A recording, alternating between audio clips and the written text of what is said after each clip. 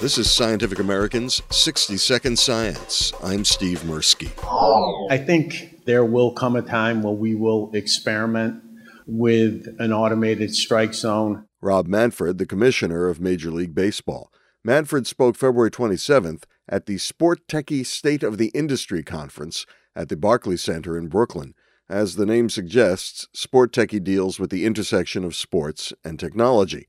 Back to Manfred on the automated strike zone. The technology has gotten much, much better. We are much closer to being able to do that. But, the way I always answer this question, and it remains my answer, is whether you have the technology or not, I think this is one of those areas where you have to think about the management of the game on the field. The source of authority for umpires, or one of the sources of their authority, is they call a ball or strike on every single play in a baseball game. And before you alter that fundamental dynamic, you really have to think through what the consequences of that's going to be. Manfred also addressed the question of whether baseball analytics have gone too far.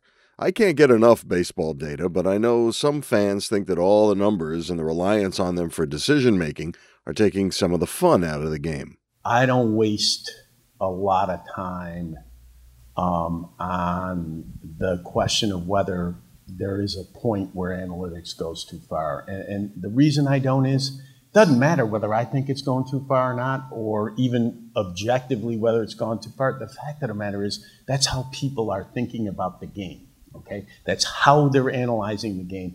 It's going to happen. You just can't tell people, well, I know you have available to you a way to determine with a lot of accuracy how good Rob Manfred's going to be for the next 5 years before you sign him. But you know what? We don't really like that outcome, so we don't want you to think about it. I mean, that's not the real world. The Major League Baseball season starts March 20th in Tokyo, where the Seattle Mariners will take on the Oakland A's.